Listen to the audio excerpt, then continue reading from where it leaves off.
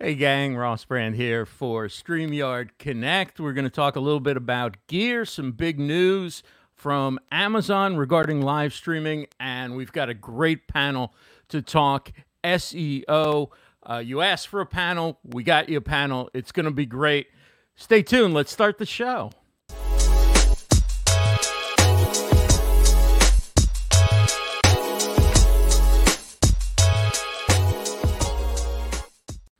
Hey gang, welcome to StreamYard Connect. I'm Ross Brand. We're here every Wednesday, 2 p.m. Eastern on the StreamYard Facebook page and across social media. And I want to start out mentioning that when I've gone live doing this show, I've always made an effort to use only resources, only tools that are included within StreamYard. So that way, anybody watching this show could look at it and say, I can do that, or I can learn how to do that. StreamYard provides so many really awesome tools that you can use in order to host your show, in order to produce it, makes it easy to bring on guests. Today, I want to talk a little bit about how you can also use StreamYard with some very advanced, sophisticated tools in order to add other dimensions to your broadcast. We have a great panel coming up. We're going to talk SEO. There's also some huge news about Amazon and live streaming, which we'll get into in just a couple minutes. But I have a new piece of gear, and I want to talk about it because for those who've been live streaming a long time and they're using StreamYard and they're wondering, how does StreamYard work if I want to bring in some other gear? I want to bring in another way to bring in my video, for example. I want to do certain changing of shots. And one of the reasons that I've picked up this new piece of gear, and I'll show it to you right here, it's called the A10 Mini Pro, is that when I do multicam or even just bringing in a mirrorless or DSLR camera to my computer, it brings with it a lot of CPU usage. Now I'm able to offload that. I can have multiple cameras, and the output comes to StreamYard as a webcam. So basically, the same way that I would choose either my computer's built-in webcam, or I would choose an external webcam, or even a capture card from a DSLR or mirrorless camera, now I just choose the Blackmagic A10 Mini. And I'm able to have a multi-view monitor in which I can see some different shots. Right now, the two shots that I have are myself and the monitor, but there's also an ability to play media. So while I was showing this as an overlay, I could also bring it up as a media file within the A10 Mini. And so it combines together these different tools. You can really do a pretty sophisticated broadcast and take advantage when you bring your video. So basically my switch produced video into StreamYard, and then I can add all the usual elements that I add within StreamYard, like the video clips that I was playing. I can add banners, such as if you'd like to use StreamYard and you're not using it, shameless plug, head on over to livestreamuniverse.com/StreamYard, livestreamuniverse.com/StreamYard. I can use a ticker and put the same information out there.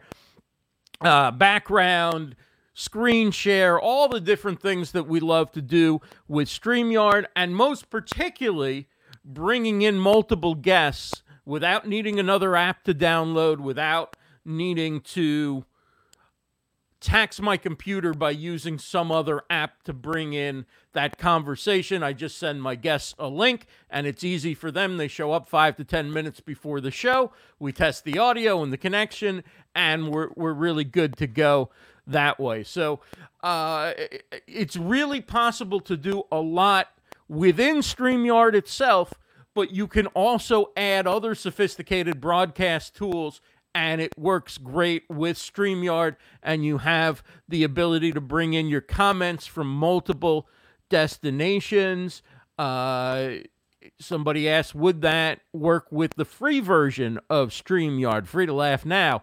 Yes, it would, because you're choosing a camera source, just as you would if you were streaming with the free version. Now, some of the video clips, the overlays, and things that I'm doing within StreamYard, you can't do all of those things.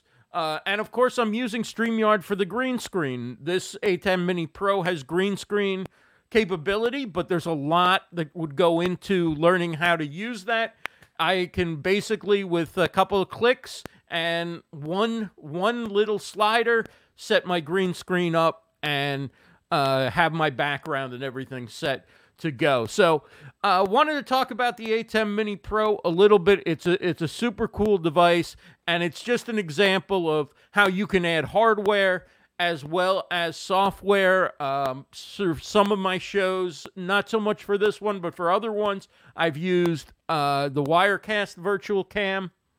And so that's another way, if you want to bring in multi-cameras, you can bring that in as a virtual cam into StreamYard. Again, it's just bringing that produced video, that one output feed, and selecting it as your camera within StreamYard. So that's where we are, the A10 Mini Pro, StreamYard, working well together. And let's get into the news. There's a lot going on, including some new features with StreamYard, and I want to talk a little bit about those as we get set for our panel coming up in just a couple of minutes. As you know, StreamYard, the three pillars: ease of use, stability, and professional-looking streams that guide all the decisions about new features that StreamYard makes, making the platform easy for new folks to use. It looks professional right out of the box, and of course, the ability to bring on up to 10 people on camera and still have it hold its quality is amazing. You can go to Facebook Live, LinkedIn Live, YouTube Live, Periscope, which gets you on Twitter or your Twitch channel, and there's also custom RTMP, so if you don't see a destination among those that you want to go to, as long as you can get a stream key from the destination, you can enter that into StreamYard, and you're able to go live that way from StreamYard. And speaking of destinations, the big news is you can now go on the Pro plan to up to 8 destinations. It had been 5 destinations. It's 2 destinations on the basic plan, but on the Pro plan, it's 5 destinations. And CEO Gage Vandentop made the announcement at the town hall Sunday night. Professional users can now go live to 8 destinations. So if you're not on the professional plan, previously it was 5 destinations, but we've bumped that up to 8 destinations, which is quite a few. It's quite a few places. Personally, I don't think we'll ever be going live to 8, but I know a lot of users like to go live to, seems to be Facebook groups, seems to be the most common. Like they'll be going live to 4 platforms, but they also have like 4 groups or something like that they want to go live to. So we got enough requests that we wanted to support people that wanted to do that. And while going to multiple destinations on Facebook is one way you can take advantage of the 8 destinations, Gage does say that there's sometimes it might be better to do it another way. You still have the option. I still would consider instead of going live to 4 groups, just sharing the stream from the page into the groups. I do think that's still possibly the better option, but you can now do it. If you want to go to 8, you can go to 8. And some people truly do have 8 platforms they're going to through the custom RTMP option. So yeah, if you're excited about that, if you'll actually go live to 8, let us know. I'd be curious, like if you are going to 8, is it the Facebook groups that are making up that difference, or do you have some custom RTMP destinations that you're going to? Let us know. So with the built-in integration, your choices are Facebook page, Facebook group, Facebook profile, or any combination thereof, or multiple groups and multiple pages. You shouldn't have multiple profiles according to the terms of service. You can go to 1 or more Twitch channels. You can go to either your LinkedIn page, your LinkedIn event, or a LinkedIn profile. You're not able to go to more than 1 LinkedIn destination at a time. At least that's what I found out about a month or so ago when I tried to do that, as I had been doing for a few months before that. You can go to one or more YouTube channels. You can go to one or more Periscope/Twitter accounts. And you can use, among your 8 destinations, several custom RTMP. You could even go to 8 custom RTMP destinations if you wanted to go to platforms beyond the ones that are have that direct integration here with StreamYard. Also, small update, if you leave a message in the private chat, there will be timestamps so you can know, for example, I don't know where I'm getting this example from, but let's just say, for example, one of your guests wanted to tell you your audio wasn't coming through. Well, you would know if that was 2 minutes ago or if that was a half an hour ago, and maybe you've already solved the problem. So you know when that comes in, so you can use that information to help you as you produce your broadcast. So let's get to some industry news. There's some interesting things going on, and the big news, and this just came in like within the last hour and a half, is live streaming on Amazon has launched for influencers. So if you're an influencer on the Amazon program, you'll be able to earn commission and connect with your fans via live streaming. This is from talkinginfluence.com is where I saw the story. I imagine all the big tech publications will be covering this. You know you're part of the Amazon influencer program if you applied for it and you have a storefront. You have your own shop which people can follow. It's different from your Amazon profile, and it's different from an affiliate in that you have your own shop on Amazon where people can go and check out products. This new feature will enable people to bring their products to life and connect with their fans by live streaming directly on Amazon while earning commissions from qualifying purchases of products featured in their streams. Influences will appear automatically on their Amazon storefront and on the Amazon Live homepage. Viewers can follow influencers to be notified via Amazon shopping app when the influencer is streaming live. And there'll be a special Amazon Live creator app, which will be free and self-service. And that should be launching, I believe, today, which will help. Basically, that's how you'll go live right now. I'm sure there'll be third-party solutions and other things coming along. There'll be other integrations, hopefully. But that's what we have right now. So that is a huge development for live streaming, the ability for people within the Amazon Influencer Program to get on live streaming and talk about their products and services. Another thing I wanted to mention, there was an article in Retail Dive about QVC and HSN, about how, they've been around since the 80s doing video selling on live video. Typically, they had live guests, a big production staff, and since COVID-19, they've really had to scale down. And with that scaling down, the guests have come in from home. So the guests have been pitching their products from home. And it turns out, not only is this much like live streaming, where many times we're in our home or office, and we've put a little studio together and we're talking about our products or services, but it turns out that it's been very popular with audiences, that the downscaled, smaller production and the guests showing a little bit from their home and you're getting a sense of who they are, and it's lower tech, but it seems to really be appealing to audiences. So think about that, in that you can recreate pretty much the same thing that is working for QVC and HSN. You can show off your products and services, talk about them, answer questions from the chat, and so forth. Really, just while you are live streaming like you always would. And this seems to be something that's working. And a lot of live streamers are probably ahead of the game. As you see the news each night, you see guests come on, you see really high-paid newscasters and broadcasters, and they're struggling with their audio and their video because they've never had to put a broadcast together on their own. And so this is a great time for live streaming. And I want to mention one other article. It's from the Concord Monitor, and they talk about all these different businesses in the series.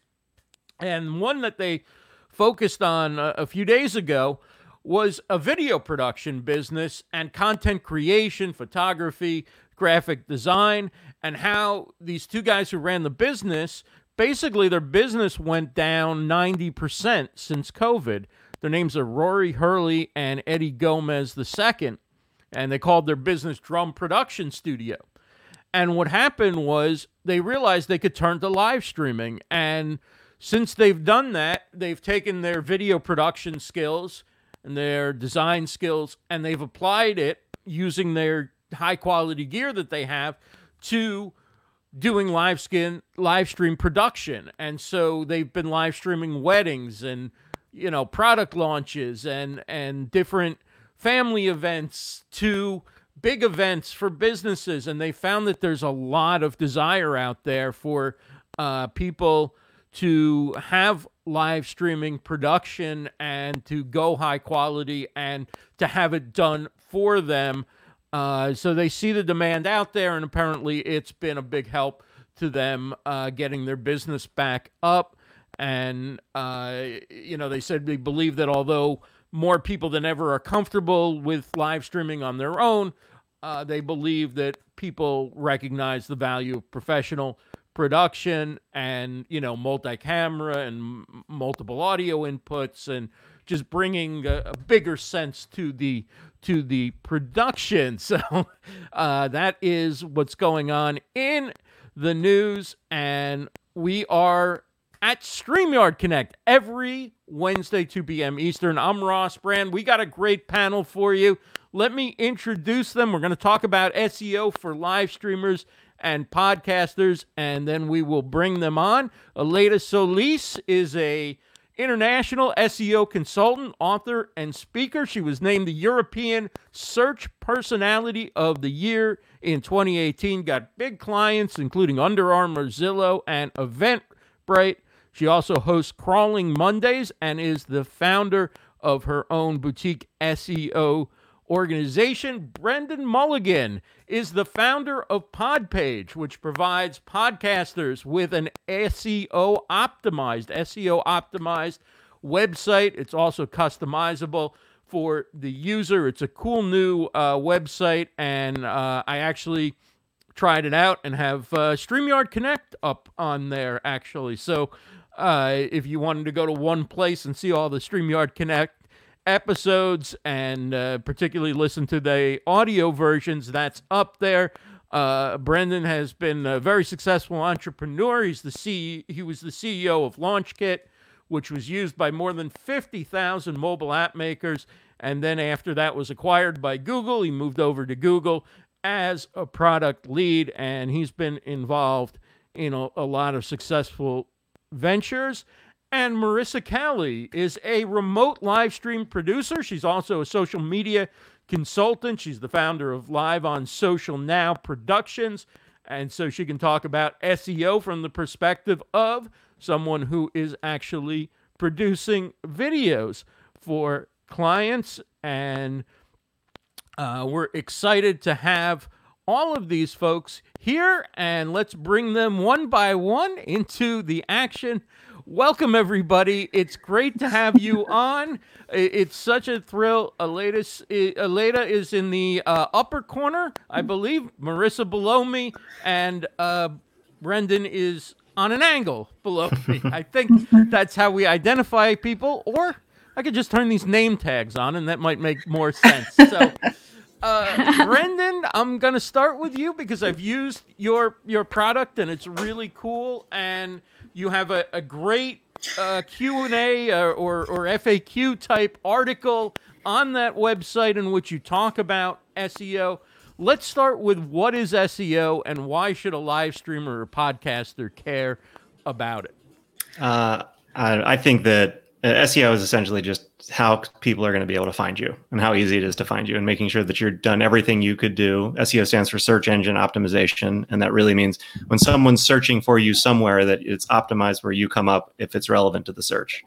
And obviously, there's a lot of people out there who are trying to appeal to different searches. So it's a fairly competitive thing. You have to think through to make sure that the right searches are resulting in you, and you have to figure out, how to optimize your content to be for, regardless of the search engine. It could be Google, it could be Apple Podcasts, it could be, depending on what the search engine is. Like, you just need to make sure that what the content that you're providing will lead the right people to your content. So that's great. Aleda, when you work with your clients, what are they asking for? What are their concerns when it comes to improving at SEO?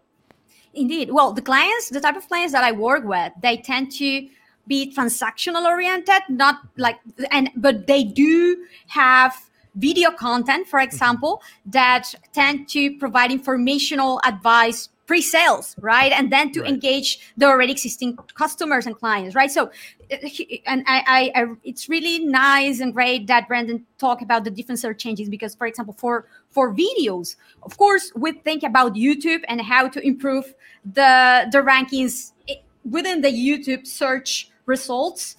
In that case, I have particularly identified that is not only the relevance, how the video is optimized to connect with the way that the users search within YouTube, optimizing the titles, the description, the hashtags, the tags, for example, but also the engagement and the retentions that are the signals that we provide, or the users provides, towards the popularity and how popular is the video, right?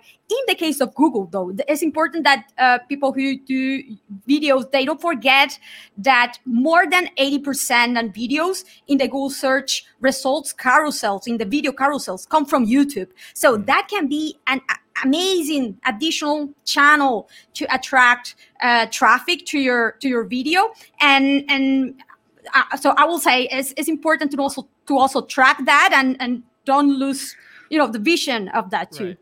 Right.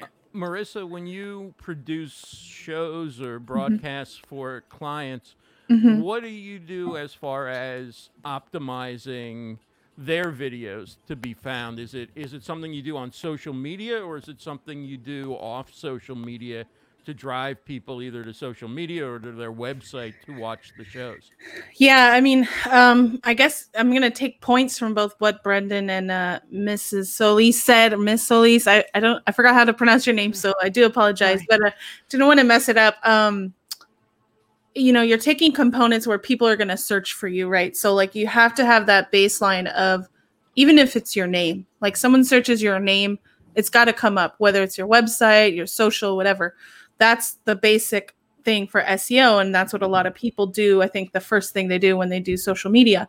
But then if they're doing a live stream, and let's say like she said about on YouTube, it's optimized for to appear in Google search, and it shows up there. A lot of people will just go ahead and click, oh, I'm going to set up a live and I'm going to go live, not even thinking about the description that they're putting in. And as much as you can optimize it for like someone searching for it or someone searching for that topic, there's obviously tools that are out there and that can help you optimize that. But I think the very basic of explaining what that video is can be very simple when it comes to SEO, because if you're putting it on LinkedIn or YouTube or wherever you are, you want that to come up if you're talking about like I do a lot of sports related live shows and podcasts. So it's like, if we're talking about this specific team, we need to make sure that this description that you're writing out, that description in StreamYard or whatever, has that team's name in it. Because it's not just video from Marissa or video from XYZ podcast. It's video from XYZ podcast about XYZ team, right? So there's a lot of different things when it comes to, like, in my opinion, that's search engine optimization in a very simple way, because people just want to click go live and I'm live. Oh yeah, I got my video. Right. How people are going to find it? Someone random can find it because they're searching for a specific topic, or they want to do research on the team, or, the team that, if this is related to a podcast or an author or something like that. I will say that a very basic way to always start is with a keyword research, right? Like a TalkBuddy, vidIQ, Keyword Tool.io, Ahrefs. There are many even free tools that can provide you how people are searching for that particular topic that you want to talk about, or product or service, right? Right. Yeah. What's your favorite free tool? If you ever just go around everybody, like one or two tools for people who are starting out doing keyword research, what would you recommend? I'll go first. I'm going to say answerthepublic.com. This, if you haven't heard of it, it basically compiles all of what people are searching for. So if you have a keyword like, very niche, something like medical manufacturing, like what are people searching about that? How are they typing in these searches into the search engines? And you can cater your content around that, your descriptions, because you know that a user is not going to necessarily type in the medical term. They might be asking how to do something or ideas for blah, blah, blah, blah, right? So like thinking about yourself as a user and then going and looking at what the public is saying on that website. Brendan? I got a lot of value recently out of I think it's Ahrefs or Ahrefs. They have a free tier, and it's an incredibly powerful tool that you can use for, I think, a week or so without having to pay, and then you have to upgrade. But when I think about SEO, I'm biased because I'm building a website platform. I think a lot about structured data and structuring a website to be able to be in the best possible shape to receive the keywords, or to show off the keywords to be able to be shown in search. And that tool just kind of went deeper than anything I'd ever seen before. So I think it's a great thing to try. That is a great, Brendan, your comment about structured data. That is everything. If you host your video yourself, which I will highly recommend, for example, and this is something that I have seen directly with clients and with my own videos, right? You publish them in YouTube, and by default, Google will, of course, grab those videos within the carousel, the video carousel, when you search about that topic, right? But if you want to have a double dip and more maximize your visibility in those search results, you should also take the video and publish it within your website, embedded in your website as a blog post. You can take the and caption the video, and then create and reformat for to make it a blog post, for example. And then when you embed it in your website, I will highly recommend to, instead of using the YouTube embed, to use, for example, a Wistia embed that will add by default the video object structure data that will give the signal to Google telling that is a video object, that is a video, and then they will show the thumbnail along the organic search result. So it will maximize the visibility for any page of yours that has a video embedded there. So it's a win-win. So everybody agrees that if you're doing a podcast or you're doing live stream shows or you're uploading YouTube videos, that at least for the majority of the content, you should probably consider putting it on your website and having a blog post. Does everybody agree with that statement? Okay, so since we're all in agreement, if you have a website, particularly if you haven't thought much about SEO, how do you start to optimize your website so that people are finding those blog posts, but they're finding your website in general, and then they can, obviously select and pick and choose what is of interest to them to watch and listen to? Yeah, SEO, it starts with the fundamentals of crawlability, indexability. Your content needs to be reachable to Google. So it needs to be crawlable and indexable. And then, of course, it needs to be relevant. It needs to connect with the way that people search. So again, it's critical that you do a keyword research and optimize the video and the blog posts and the titles, meta descriptions, headings, everything towards that on one hand. And then on the other hand, links, especially to rank for any competitive type of keyword is critical, because these are actually like the votes or endorsements that Google will take into consideration to rank you in a context of many other videos out there or content out there that are also relevant for any given term. You should talk about what you mean by links, just to be clear for everyone. Yes, well, links are like the reference references that point out to your website that come from any other website. Like when you link to another website from within a blog post, for example, or a comment on a blog post, etc. Yeah. href tags with anchor text. Sorry if I am too technical here. Right. But yes, these are seen as endorsements by Google. So you're saying getting other sites to link to your page is very important. Indeed. Yeah. What about internal linking? I've often seen articles about SEO saying it's very important to link internally. Why is that? Yeah, it's critical because at the end, and this is a problem that right now websites have sometimes, right? What the information that people links tends to be information in the blog post, resources, things that are useful, that generate a lot of engagement. Many of these are blog posts, for example, but realistically, a website that sells something, an e-commerce, for example, they don't want to keep the popularity in a blog post. They want to pass that popularity to the top categories, subcategories, product pages, the money-making pages, right? So that is why it's critical that these blog posts internally linked to the actual category pages or product pages that are selling that product to pass the value from that page, the value that this page is receiving from external links pointing from other websites, they pass that value internally to the page that is meant to be ranked, right? So internal link popularity, optimization, is critical here. And then, of course, improving the way that, and facilitating the way that Google will crawl you and accessing the content, a really good structure, navigation, hierarchical type of navigation is critical. So Google can go through the different levels of the website. So maybe that facet page that seems to be very well hidden, but it's very important because indeed it's targeting a money-making type of term, receives a link, an important link from the homepage, and it's found much more easier by Google right when you publish about it. Yeah, right. It keeps the people there longer. Oh, go ahead, Marissa. It keeps them Marissa. there. It keeps them there longer too, so that Google is like, oh, this is a valuable site because people are looking at this blog post, then going to the e-commerce, then maybe looking at an info page, a size chart, whatever, and that will definitely help too because it's all factored into your SEO. Okay. Now, Brendan, when you're optimizing specifically for podcasts, are there certain keywords you should use? Are there certain keywords you should avoid?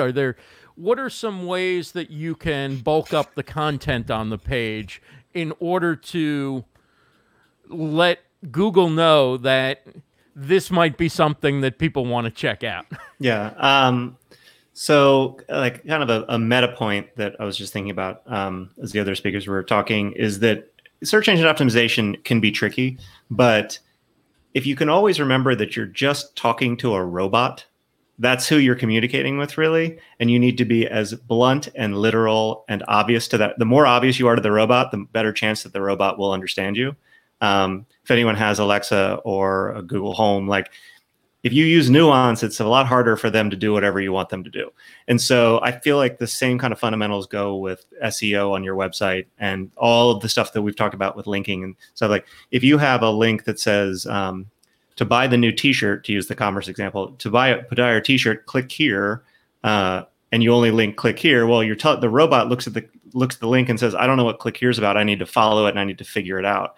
If your actual text for the link says, buy our t-shirt by clicking here, or just buy our t-shirt, the robot says, oh, I know what this is. This is probably going to be to a t-shirt. And the more times you can reinforce the content that you're linking to, and then the content that's on the page, the more the robot has a confidence that, hey, this page is about a t-shirt. So when you click buy our t-shirt and you go to the page and the title of the page is here's our t-shirt, and the big banner at the top says here our t-shirt, the biggest text to the H1 tag is this is our t-shirt, and then the description's all about t-shirts. Like the robot is constantly reinforced that this is a page about a t-shirt and I should send people to this t-shirt if they're searching for it. So I've seen a few mentions in the comments about audio. So I'm just switching to my mixer straight in to see if that makes a difference. I'm not sure whether it's on my end or not. So if I'm slightly out of sync, that's why. But hopefully, if there is some issue coming from my end, that will help with it. Yeah. So you look better right now.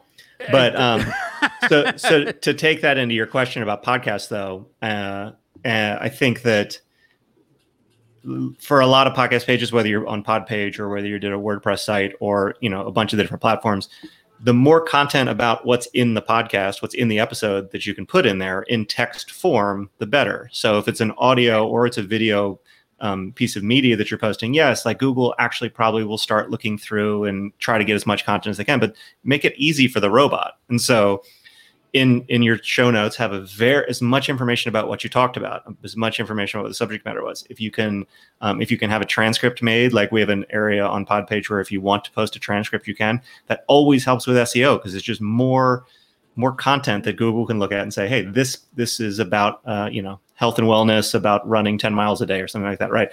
And if all we've talked about is in that transcript, it just reinforces it. So I think for podcasters, because it's an audio format, especially around websites, you have to be thinking like, how do I pull out the content and the keywords from the audio and put them on the page that we want people to be pointed to? And is it always, Marissa or anybody who wants to take this, is it always more is better, longer, try and have the definitive article? If you can write 500 words, write 5,000 words, or is that a myth or something that maybe worked for a while but doesn't work anymore? I think I'm gonna say I don't know the answer to that, so someone else could take that. But I think I've always followed or given the advice that you should write what it is about, and not just like filler, so that you're exceeding 500 words or getting to 5,000 words. You should write what it's about because the jig is up after a while, right? People will start realizing that you're just making a blog post with I'm not asking about like keyword, like if you don't have 5,000 words to write and you only have 500, but if it's a topic in which you do have a lot of knowledge, would you say write more, Aleda or Brendan? Yes, I think that as usual in SEO, and this is an answer that you will get a lot, it depends, right? Right. It depends a lot, especially on the nature of the query, right? As you mentioned, if this is an informational type of query that requires a lot of in-depth because it's a complex type of issue, if you go through the top 10 ranked pages there, you will see that these tend to be long form type of blog posts or articles because it's a complex topic and there's so much to talk about to actually specify and go through all of it. So for example, if we were publishing a guide about how to optimize for YouTube, this can be 5K words very easily, right? And if you go and take a look and validate, and this is what I will recommend for any query that you want to rank for and want to have a reference of how much content you actually need to feature in order to be competitive there. Take a look at the average number of words of those top ranked pages to see what Google is endorsing or giving more or highlighting, right? The other type of content, like e-commerce type of content or transactional type of content, if these are category pages or product pages, well, these pages by nature, they won't feature as much content, right? And because they don't need them, right? And you will likely see that indeed it's not necessarily the length by the length of content and number of content, but actually fulfilling the need of the user and addressing the intent of the user indeed. But I will say highly recommended. Take a look at the average number of words of the top ranked pages out there. There are tools that do this, by the way. Cognitive SEO, they have really nice feature that you add any query, any country, the device, and they will give you like a summary of the top 20 rank pages, and they will tell you this is the average number of words of these pages, the number of times that semantically connected terms are included within the content, because again, this content needs to be optimized. It's not content by, whatever. And then the average number of links and linking domains, linking websites that are pointing to that particular page, showing how popular do you need to be realistically, how competitive it is, that query. Okay, Brendan, now we've established some of the things that we need to be doing to have good SEO for our websites and to get people to watch and listen to our content. How do we measure if, besides obviously searching Google, are there tools or ways that you measure? Are there certain a few metrics you look at? How do you know if your you're having success with your SEO efforts, and how long will it take to see success show up if you do the right things? How long does it take Google or other search engines to index that? Yeah, I'd be really interested. Looking forward to hearing the other panelists' responses to this. I think that it depends is a great answer for any question asked in this whole area, as was already mentioned. What I found. Okay, so every page that is built on Podpage just comes naturally, like sort of SEO over optimized, and so they all kind of are equal footing from that sense. There's no page on the platform that is better for SEO than another one necessarily from a structural standpoint. The thing that I've noticed the most on and then we submit, when someone publishes, we submit it to Google and try to get it to get indexed and all that stuff. But it varies about how quickly it shows up on Google. And one of the big things that's already been mentioned is if someone publishes a Podpage website and then just sits back and waits to have traffic and doesn't do anything, it's going to take a while for Google to start moving it up the rankings. Unless it's a very obscure topic and they're the only content on the internet for it. But if it's somewhat competitive, but if they're out there sharing their link and getting other people to link to them and putting it in their podcast RSS feed as the official website, and the episode link is their website episode link, not their host web. If they're doing the work to what we've already talked about is getting links pointed in, Google sees that as a really good signal that, hey, we should probably index this. And so those people see it faster. It still can take a while. I've seen it take actually a really short amount of time. But it also, I've seen some that it takes months for it to really show up. So that's like lengthwise. As far as tracking, for me, I try to not overthink things. Sort of in the same, like the beginning, it's like think you're talking about a robot and just make decisions based on that. With this, like I use Google Analytics. I think it's a really nice, free, easy to use tool. You throw your analytics tag on your website, you can go in and it shows you can break down all the traffic you're getting about where it's coming from. So you can see what the percentage is direct, meaning someone found a website link and clicked it versus come through search versus paid ads or whatever you want to do. So I start there. I'd love to hear other thoughts on that, but that just seems like a simple place to start for me. Yeah, good analytics definitely is fundamental. Then also I was quite impressed with YouTube Analytics when I started using much more doing video content, because it provides you insights that, for example, Google Analytics 1, and you will need to go to Google Search Console for those, which actually Google Search Console is great too. And I will highly recommend to use it. Like, for example, the keywords that were used to find the videos. And then you can do things, for example, with the YouTube Analytics, like which are the topics that generate the more the highest engagement, or the more likes, right? And then you can identify what your audience actually like to hear about you. And then there are other tools, like, for example, I really like Run Ranger, and then there's also AccuRanker, because these two tools, these are actually run trackers, SEO run trackers in general. They will show you your own website or any page of your website rankings for any query in Google. But they also have this YouTube video tracking functionality included. So, for example, Run Ranger will tell you exactly if you have a YouTube channel connected to your website, where in the video carousel in the Google Search Console your YouTube video is, how is it switching day by day, and which are the other players, the other websites that are your competitors that are there. So you can learn from there and understand better how it fluctuates, what Google is endorsing more or less. And you can learn by doing that to improve further, to improve better your next videos too. Marissa? Yeah, I'm just soaking it all in, because like you guys are like more experienced with this than me, because I focus a lot on SEO when it comes to how you optimize it for a social platform. So when you're posting on that and all that. So I mean, so let's talk about Facebook Live. Yeah. I think that's where the majority of people live stream, or is a primary, one of their primaries, even if they're multi-streaming. Yeah. Because Aleda's talked a little bit about YouTube.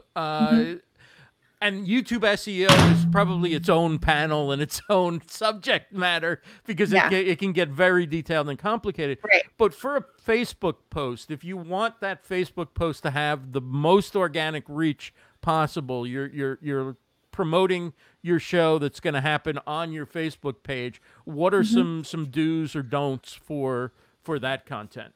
Yeah, I think, I think I mentioned it before about when you create your description, make sure it's very descriptive in terms of what this show is about, when you're scheduling it, when it's going to come up. As far as I understand, the Facebook platform is very, it doesn't really show up in like the bigger search engines. But the platform that I use mostly, the two ones are YouTube and LinkedIn. And I know LinkedIn is very good with that when it comes to finding videos or really optimizing what your video is about so that you can be found using hashtags and also then repurposing that video for later on. So to your question about, what you need to optimize there, I think it should be, again, like I said, what is that video about? Keep it very, like I think you can look at the example of this show exactly. You mentioned all of our guests, you tagged our pages, we're able to share it as well. So that does help optimize the reach. How far in advance are you scheduling it? How far are you promoting it to the point where other people are able to share it and increase the popularity? There's a lot of different ways to optimize that when it comes to the pre-show on Facebook. And then also I produce shows for people, so I'm not on the screen, right? And so the producer, as a producer, I'm able to then share it while you're live. You're speaking, like if Ross, you were speaking in the beginning, like as a producer, I would be sharing it and tagging people to get people to watch live. But also then once it's done, someone a few hours later might see it. So going back and engaging with those people. And I think there's a lot of different, tactics that, that's a whole nother show, like you said, right. When it comes to that. But, just being I think people are, they like the fact that they can do a Facebook Live or a YouTube Live or go live and okay. But then they get intimidated when they see all these other things that they need to do to promote it and optimize it and stuff. But I think if you're very focused on what your end goal is, then you can do it in steps and not feel like, oh my God, I'm just not going to do it because it's too much to do. Okay. Quick answers on this one. Biggest myth about SEO? We know there's some out there and crazy theories and things that are very much in the popular culture about SEO, and they're not true. They don't work. They're duplicate content penalty. Is that one of them? You guys, Brendan, start with you and Marissa and Aleda. Wow. I think maybe going and posting your link in the comment section on a bunch of different blogs and just basically spamming other people's websites with a link to your website, even though it sort of checks the box on a backlink that comes back to your website, like the robot knows when it's fake. So, right. That would be the number one. That's a good one. Marissa? Mine is that SEO is a one-time project and not an ongoing. People like, oh, do you do SEO and how much is that? You're like, okay, like we got to think about like all the other things. What have you done? What are you doing? What's your plan? Stuff like that. I think it is very complex, but you can focus on one small thing and grow it as you become more familiar with it. I think it's not something that you can just, like Brendan said, like check a box. Okay, I did it. I did SEO. I put my meta tags. I'm good. So. Aleda?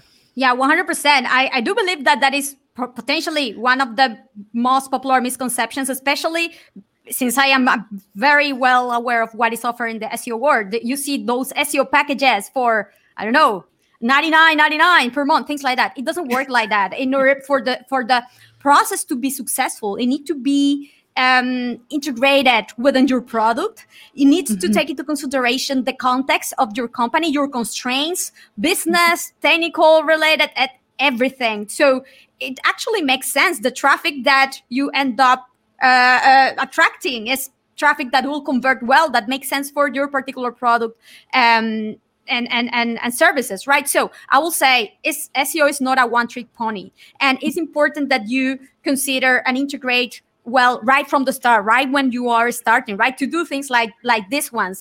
Identify potential topics that you want to cover, structure your website right away well, because otherwise it will be much harder later on, a couple of years later, to have to redesign or migrate or consolidate structural areas of your site. That takes much more work. So I will say, start from the start, from when you are starting, before launching your website. As when you are talking with your designer, you should be validating that design, that web structure with an SEO, right? That is critical. That is definitely fundamental.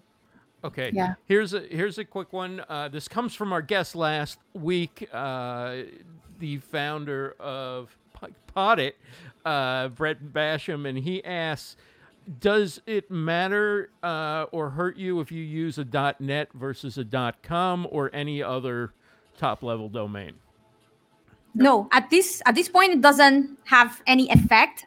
What is important is you attract from an authority perspective, right? You attract the right links from other highly profile, highly authoritative type of websites. What I do have seen, though, and it's important to note, I think, is that a lot of websites, because they want, I don't know, maybe want to seem a little bit edgy or whatever, they end up buying CCTLDs, which are country codes extensions. So, for example, .is for Iceland, right? And then don't realize that the whole website is by default geolocated towards Iceland. And then they wonder why they don't rank well in the US or globally, right? It's like, it's because it's by default geolocated to a particular country, right? So it is important to verify well that your domain is actually generic if you want to target a worldwide audience, right? Right. Yeah, I'd agree with that. The only thing I'd say is that there's so many domain extensions now. If you go to Google Domains and search, there's hundreds of them, and you can get I mean, there's .ninja, there's .club, there's a lot, there's .restaurant, and I think that over time it'll be kind of normal, but I still think that the average person is better off with a .com if possible. The robots might not care, but I think people actually do. And so, if you have a chance to have, like, if you're there's a podcast on Podpage called Neighbors, and so they can't get neighbors.com, but I think they got neighborspodcast.com, and I think neighborspodcast.com is way better than neighbors.club. Yeah. So. Exactly. Neighbors.audio. Just easier to remember. And the trust that it gives also to people. And I think, you have to think about the person that is typing that in that might not know, like, we're connected. We understand that, if you don't get it on the .com, maybe there's something else, we'll type it in because we're those types of people. But someone looking for a podcast, you want to make it simple and make it, neighborspodcast.com. And does that go to your YouTube, a website, a Podpage page, like, what does that go to? And make it easier for people to find it so that the traffic is going there. And integrating it into your socials too, like not having all these weird domains and people will not type .podcast because they don't understand that that's a domain, so. For people who they have a podcast, they have a live stream show, and they don't have a lot of time, right? So their show notes are very similar from one to the next. They basically copy their bio, they throw in a guest bio, which they've usually copied word for word, and they add they change the topic in the generic sentence that runs about what it's about. They change a few bullet points, and so it's a lot of very similar copy. They may have the same links to the same products or the same description about their business in addition to their bio and their guest bio. Is there any concern with, like, you've got 18 or 1,800 blog posts of basically the same content? Is that something to be concerned about, or there's nothing wrong with putting your bio, your business bio, and all that on every page that you write about your podcast? As long as you actually add the specifics that was discussed in that podcast, it doesn't matter, right? Because that is actually going to be like template, like boilerplate type of information, because it's about you. Yeah, you are adding your signature, your authorship, and that's it. But so it won't matter. But of course, it's important that that page is not empty, that is the only information that can be found there. It also needs to feature the actual information, the text, the description, the the specific episode cover, right? Right. And is it okay if you do that maybe in a sentence or two and a couple of bullet points, or should it be there's a certain number of paragraphs you should have with new content for it to be of any value to a search engine? I mean, the good news is that if you put the guest bio in, so think about Google or a robot moving from page to page. If every single page has your bio on it, the host bio, essentially they'll just ignore that because they're like, well, this isn't helpful for me to know page A from page B. But if each page has a different guest bio, that's what they're going to think that the thing's about is about the guest. And so you just like imagine all the content that's repeated is gone, and what's left. If all that's left is one sentence, it's going to be really hard for a robot to take that sentence and understand what the whole page is about. Right. It doesn't need to be a novel, but I think everyone has enough time to write a little paragraph.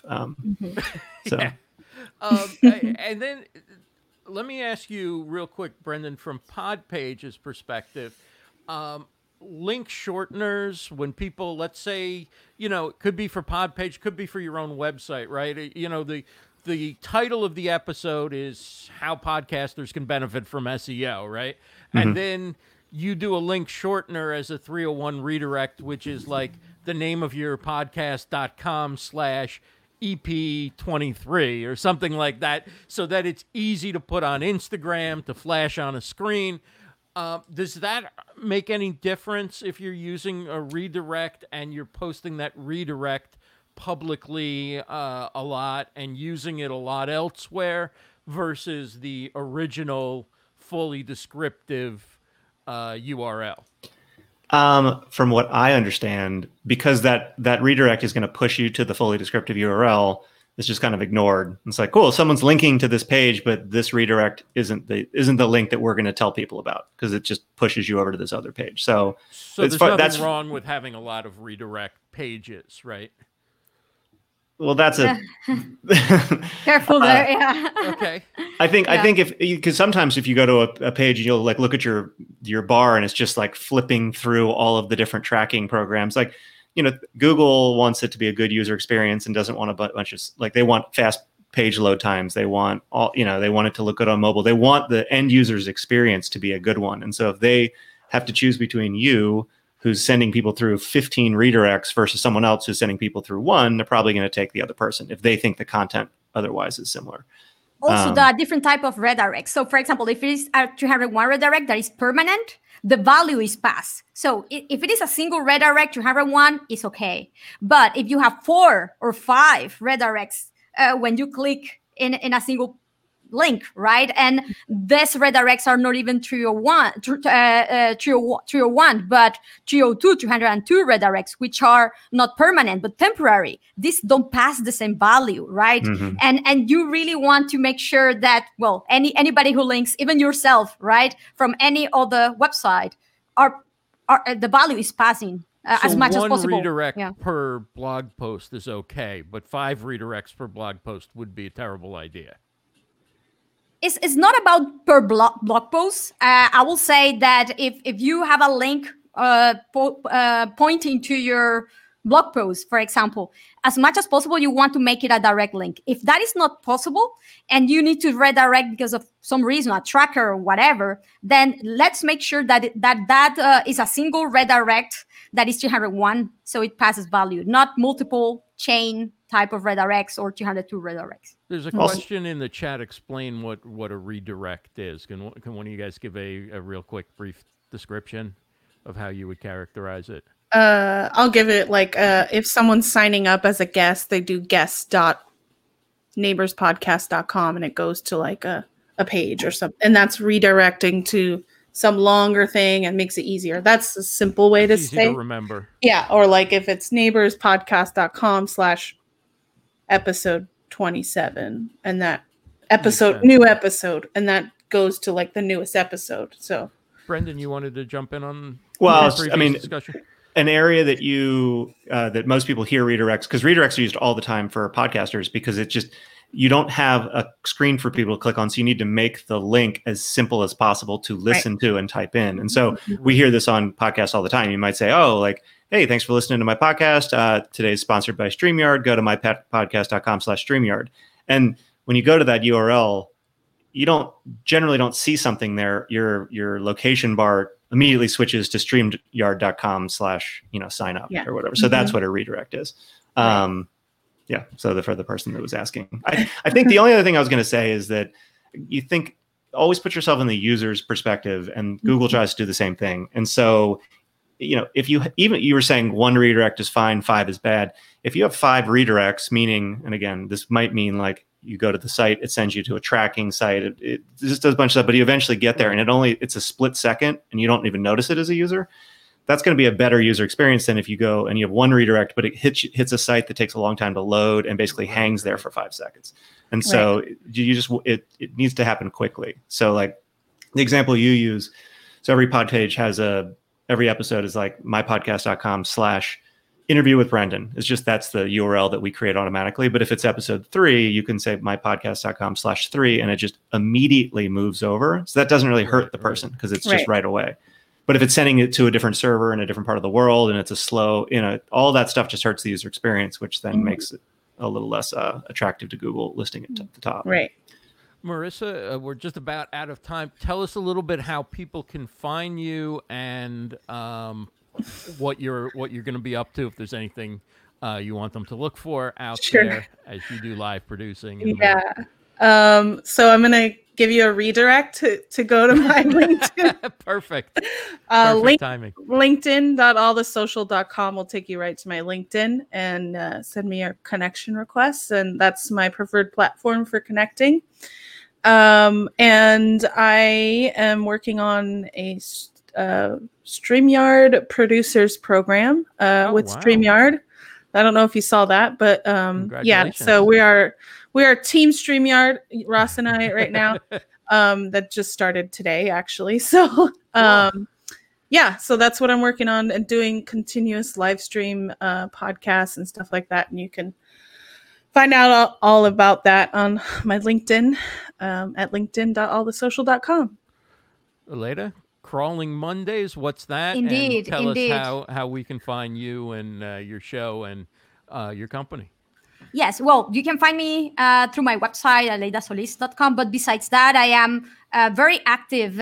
Usually I send every week a newsletter that is called SEO FOMO, in case you want to keep updated on everything happening, any release, any Google update, new articles, how-tos, whatever. I send that weekly newsletter, SEO FOMO. And then I also have Crawling Mondays, which is my YouTube/podcast, where I cover hot SEO topics with other specialists that I invite, for example, about structured data, about e-commerce SEO, video, YouTube SEO, for example. So we cover a topic every week too. And then I am also very active in Twitter at Aleda, where I'm always sharing SEO resources that I find also very useful. You can follow me there at Aleda too. Thank you. Cool. Brendan, tell us about Podpage. If you want to find me, if you go to podpage.com and spin up a website for your podcast, it's totally free. And when you do that, you'll get an email from me that you can reply to. And you also get an invite to a private Slack channel with all the different people that are using Podpage and kind of sharing website tips. That's the easiest and most direct way to get to me. Can you explain just a little bit more about Podpage? Because I think it's a service, it's a website that a lot of people here who have podcasts, a lot of people take their live streams and rip the audio and make a podcast from it, could benefit from using. Yeah, totally. So the goal of it is, if you're if you're creating content, the last thing you want to be doing is spending a ton of time worrying about your website or worrying about a bunch of the different, like that kind of thing. So we're trying to take a lot of weight off of the maintenance of that type of service. So with Podpage, you already have an RSS feed for your podcast. You come and you search for your podcast, you select it, and we pull all the content from your RSS feed. We create a fully customizable website. We keep it up to date. Just all happens. It's sort of a set it and forget it type service. And you can go in and you can make tons of design customizations and make it look and feel like your brand. Put it at your own domain and launch it. And that's your website. You can collect email addresses. You can have a contact form. We integrate with every podcast host, and we have a ton of integrations with marketing tools. And so the main goal is, if you want a website that's better than your podcast host gives you, a lot of them give you a nice website, but it's fairly basic. But you don't want to have to deal with figuring out WordPress. You sign up and it kind of does everything for you. So totally free to start, and give it a try and let me know if you have any feedback. So sounds great. Thank you, Aleda. Thank you, Marissa. Thank you, Brendan. It's awesome having you guys on the show, and it's such a rich topic. We could probably continue another time with a part 2. So thank you all so much. I really appreciate having you on. Thank you. All right. So StreamYard Connect, that was our SEO, our first panel. Did you enjoy that? Would you like to see more panels coming up? Maybe something we do once a month or a couple times a month. You guys said that it was something you would want when we talked about it about a month ago. So let me know if this is something that you'd like us to make a regular part of StreamYard Connect. Marissa and Brendan and Aleda were fantastic, and so much great information about SEO. Do follow all of them on social and check out their products and services. I'll put links in the description on Facebook and on LinkedIn and on probably do a tweet as well, so you'll have all that stuff if you take a look for it. I want to mention last week we had a great show, and we had Brent Basham here, and we had a great conversation, and he asked that question in the chat. If you haven't had a chance to catch that, check out the replay, as Brent shared a lot about podcast and getting guests for your podcast and getting guests for your live stream shows, and how podit.net helps you with that. So check that out, and do join us again next week. It's so great to have you here. Question of the week: what are you doing as far as SEO goes? If you want to share one tip in the chat for what you're doing in with SEO and how it's helping you, I will share those on the show next week. We'll mention them early on in the show, some of the tips from our viewers as well. So thanks again for being here. We had fun. I hope we had fun showing off the ATEM Mini and what you can do with a multicam production.